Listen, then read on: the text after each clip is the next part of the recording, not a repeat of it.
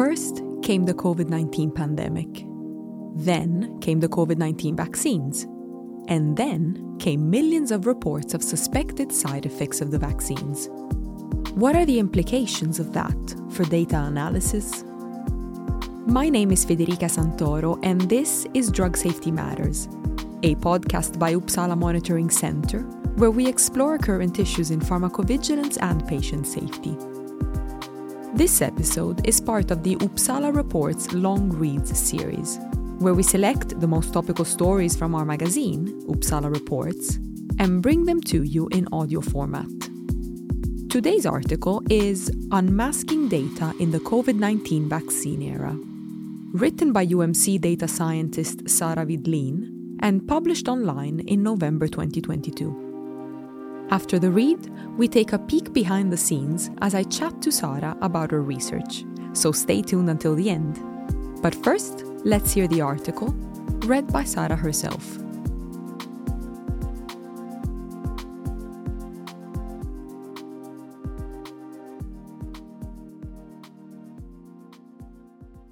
With the successful rollout of vaccines, starting barely a year into the pandemic, rigorous monitoring of their safe use immediately followed. Both regulators and the World Health Organization advocated for close monitoring and reporting of any potential adverse events, and this call was certainly adhered to.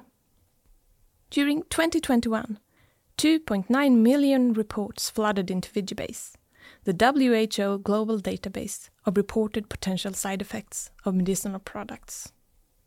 An additional 1.7 million reports were entered during the first 10 months of 2022. However, while these reports form a crucial asset in supporting the safe use of the vaccines, such a massive influx of reports does create an imbalance within Vigibase. COVID-19 vaccine is now, by far, the most commonly reported medicinal product in Vigibase, with 4.6 million reports. That is 13% of the entire database. In a modest second place comes the monoclonal antibody adalimumab with 650,000 reports, followed by the recombinant protein etanercept, taking the third spot on the podium with 570,000 reports. And both adalimumab and etanercept have been on the market for over 20 years. Overall, the response to the call for reporting adverse events following COVID-19 vaccination must be considered a success. Nevertheless, when a single medicinal product makes up such a large proportion of the entire database, it will affect statistical signal detection, even when performed for other drugs.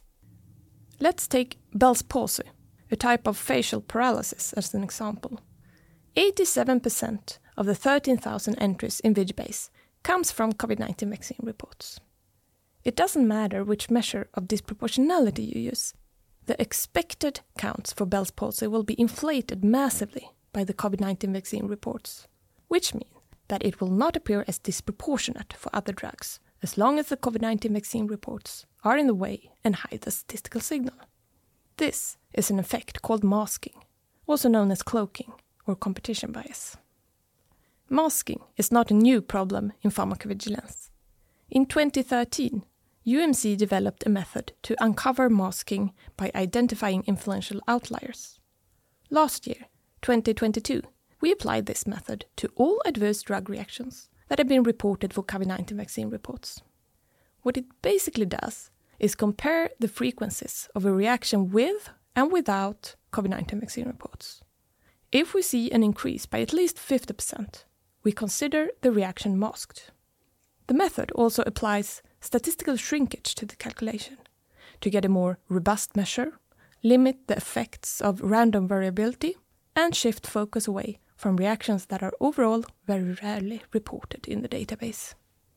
Using this threshold, we identified 132 adverse drug reactions as masked by COVID-19 vaccine reports. Of these, 21 are on the European Medicines Agency's list of important medical events. Examples of reactions we see masked are sweating fever, Bell's palsy, vaccine breakthrough infection, hemiparesthesia, myocarditis and pericarditis. And notably, for some of these reactions, a majority of the reports in VGBase now relate to COVID-19 vaccine reports, as in the case with our example, Bell's palsy. In a very interesting study made in VAERS, the US FDA Vaccine Adverse Event Reporting System, published in July 2022 in Drug Safety by Harpas and colleagues, we can see the opposite problem. How statistical detection of early COVID-19 vaccine signals in the very beginning of the vaccine rollout were delayed because of masking due to other drugs. For example, that study found that the statistical signals of myocarditis with Pfizer and the Moderna vaccines were masked by smallpox vaccine. As more data accumulated, the Pfizer and Moderna vaccines then started to mask the signal from each other. This is also a very interesting piece of the puzzle, understanding that masking is not a static phenomenon, but something that evolves with the data. This study also teaches us that it might be especially important to consider masking when a new drug is introduced, or as long as there are few reports on that drug. Now, the seesaw have flipped for the COVID-19 vaccines. Signals are no longer masked from them, but due to them. So where do we stand now, knowing that 13% of VGBase is made up of COVID-19 vaccine reports? The large proportion of COVID-19 vaccine reports may hide or delay the detection of statistical signals of many adverse drug reactions when calculating disproportionality for other drugs. This is a problem that must be addressed. One way is to simply remove all COVID-19 vaccine reports when doing statistical signal detection for other drugs. Another way is to perform a method of unmasking, like the simple unmasking suggested by Julin and colleagues in 2013, which identifies any outliers and carries out a parallel analysis after they have been omitted. Regression analysis has also been proposed as a method to deal with this issue. In the end, though, whichever method we choose is not that important. What is important is that we stay aware of the problem of masking due to COVID-19 vaccines as well as due to other drugs, and do something.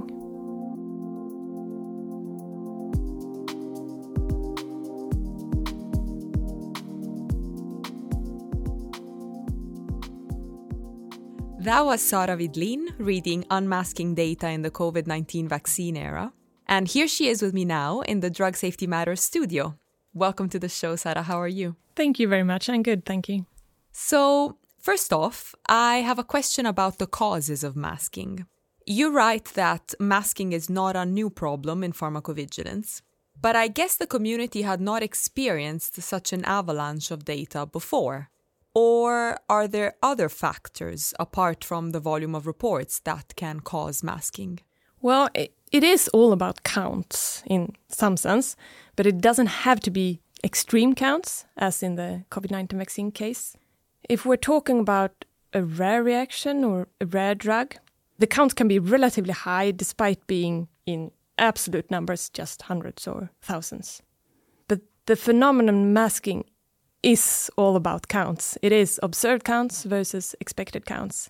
And if the expected counts get inflated due to other reactions of drugs, we see masking. Now, as you say in the article, masking poses two types of problems. The first one is that those millions of reports for COVID-19 vaccines can end up masking signals for other medical products. Tell me more about this. Yes. When we do disproportionality analysis, it is based on observed over expected calculation. We have an observed number of reports for a drug event combination, and we want to know, is this higher or lower than the expected? And the expected value, that is just an estimation that we make. It is an estimation of how many reports we expect to see if there is no association between the drug and the event.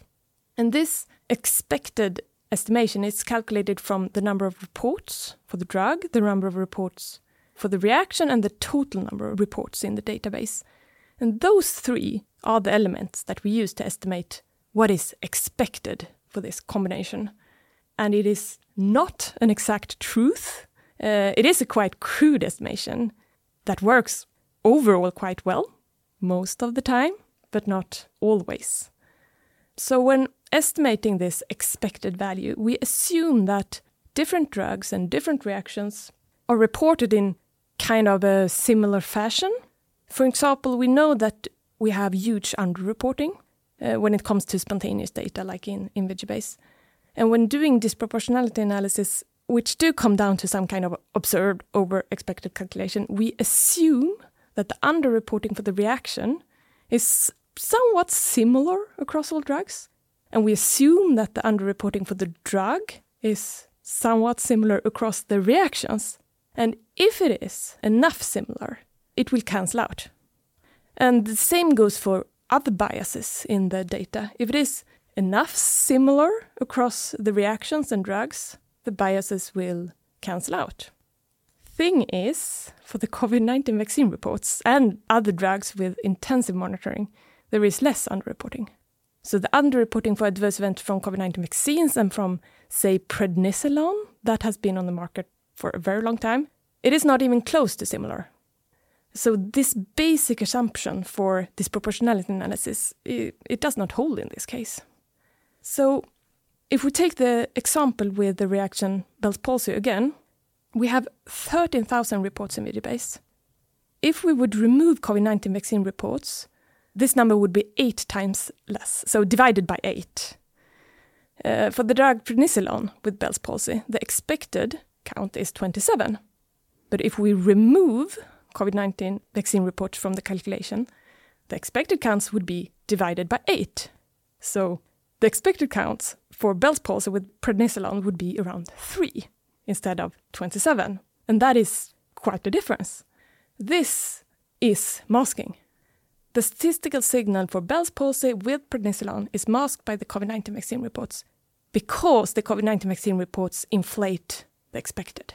And that's already a big problem per se. And then there's a second issue that you bring up in the article and that was highlighted by the US FDA. And that's that COVID-19 vaccine signals themselves can be masked by other reports in the database. So let's talk a little bit about that now.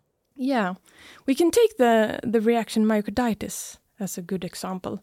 So in the beginning of the pandemic, when there were still very few COVID-19 vaccine reports, myocarditis was mainly reported for smallpox vaccines in VAERS. Smallpox reports masked the initial statistical signal of myocarditis with Pfizer and Moderna vaccines. So what that means is that it required more reports for the statistical signal to show, which means a delay, of course. And if it weren't for the smallpox myocarditis reports, the expected value for both myocarditis with the Pfizer vaccine and myocarditis with the Moderna vaccine would be lower. So the expected count would be lower and the statistical signals would have been seen earlier. Of course, now the numbers have flipped dramatically. Now it is the Moderna and Pfizer vaccines that drives up the expected counts for myocarditis, which might now mask it for other vaccines in VAERS. So a constantly evolving issue, and we'll go back to that and how the problem is influenced by the nature of the data. We've talked about the problems now. Let's move on to the solutions. So is the solution as simple as encouraging pharmacovigilance professionals who are currently using, so to say, standard disproportionality methods to adopt more advanced methods that can deal with masking? Well, the simplest way to address masking by COVID-19 vaccines is to simply remove vaccines from the background when doing statistical signal detection for drugs. This can now be done in Vigibase, for example, by restricting the therapeutic scope to just non-vaccines.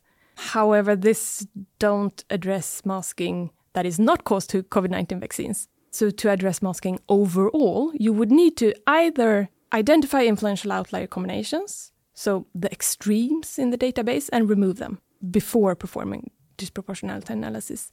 Or you would need to use a more advanced method, such as regression. Regression can be designed to produce disproportionality measures with kind of adjusted background rates that can control for masking. But of course, before people can act on an issue, they need to know about it. And your article and this podcast, obviously, are a first step towards raising awareness of masking. How else are you planning to bring attention to the problem? Well, I think it is quite known issue since long. It is nothing new to PV, but of course the COVID-19 vaccine reporting have been putting the spotlight on the problem recently. So apart from this article in Uppsala Reports, we also presented this at ICPE last year, so the International Conference on Pharmacoepidemiology. And the issue was also highlighted at a workshop led by WHO and UMC about a year ago. And how to deal with masking, it is actively being discussed right now, for example, at the EMA, the European Medicines Agency, and at several European national centres. Some of which have been undertaking and some of which are about to undertake similar studies as we did, but in their respective datasets. So I think that awareness is quite high, and I hope that more insights will come. But it is, of course, important to keep this discussion alive. And aside from masking, what are some of the other issues pharmacovigilance professionals should keep in mind when performing quantitative analyses? Well, one fundamental thing to always keep in mind is confounding. Confounding due to the underlying disease, confounding due to co-medications, confounding due to demographics. For example, just because a reaction is often reported with the drug, it doesn't necessarily mean that there is a causal relationship, of course. The reaction might be a symptom of the underlying disease that the drug is used to treat, or it might be an effect of another drug that is often co-prescribed with the drug of interest. It might also be confounded by demographics, for example, age.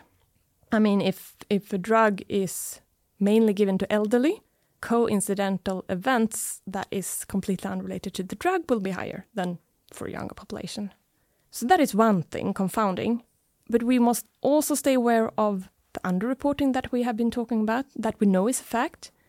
And also keep in mind that the underreporting might change with drugs, it might change with reactions, and it might change with time. If a problem gets media attention, for example, the underreporting will be less, at least for a while. Drugs on special monitoring and new drugs also have less underreporting than old drugs. And it also differs depending on if it is an over-the-counter drug or a prescription drug. And when it comes to reactions, some reactions are more underreported than others due to severeness or seriousness, for example. Another thing yet to keep in mind are some more complex reactions or syndromes with fuzzy symptoms or several symptoms. They might be reported and coded with different terms. So the reaction is kind of diluted and spread out across several reported terms. So each term individually might not stand out as a statistical signal, but if we would combine them, they might. And this, of course, complicates the picture. A reaction can also be captured or coded differently depending on the reporter of the report, if it is a healthcare professional or a consumer, for example. And we also see different coding choices in different countries, possibly even different regions within a larger country. Different countries also have different approaches of what they share in VigiBase. Some share everything, some only share, for example, reports that are serious or with serious reactions. And this we must also keep in mind when looking at a combination and trying to understand it. And there are so many factors influencing the reporting and the counts we get in the end. And this, of course, leads to a very important conclusion, and that is that statistical signals should never, no matter how advanced the method is to calculate them, they should never be the sole evidence for a signal. Statistical signals should always be analyzed in conjunction with a comprehensive qualitative assessment, including like the clinical review of the cases and other available sources of evidence. And yet, despite all these caveats you described, quantitative tools remain important in pharmacovigilance. Why is that? Well, if we look in VigiBase, it has over 30 million individual reports and almost 4 million unique drug event combinations. So 4 million different combinations. Quantitative analysis, it gives us a hint where to start looking, like where to focus our attention. It does not serve us the overall truth. It doesn't give us the complete picture, but it sort of points us in the right direction. Thank you for the interesting chat. That's all I had for you today. Thanks again for taking the time to talk to me. Thanks for having me.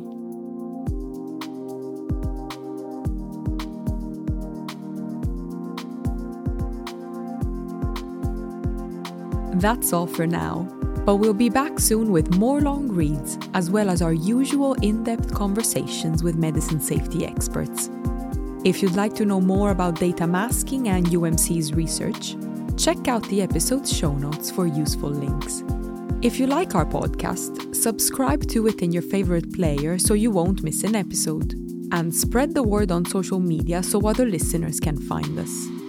Uppsala Monitoring Center is on Facebook, LinkedIn and Twitter, and we'd love to hear from you. Send us comments or suggestions for the show, or send in questions for our guests next time we open up for that. For Drug Safety Matters, I'm Federica Santoro. I'd like to thank Sara Widlin for her time, Matthew Barwick for production support, and of course you for tuning in. Till next time.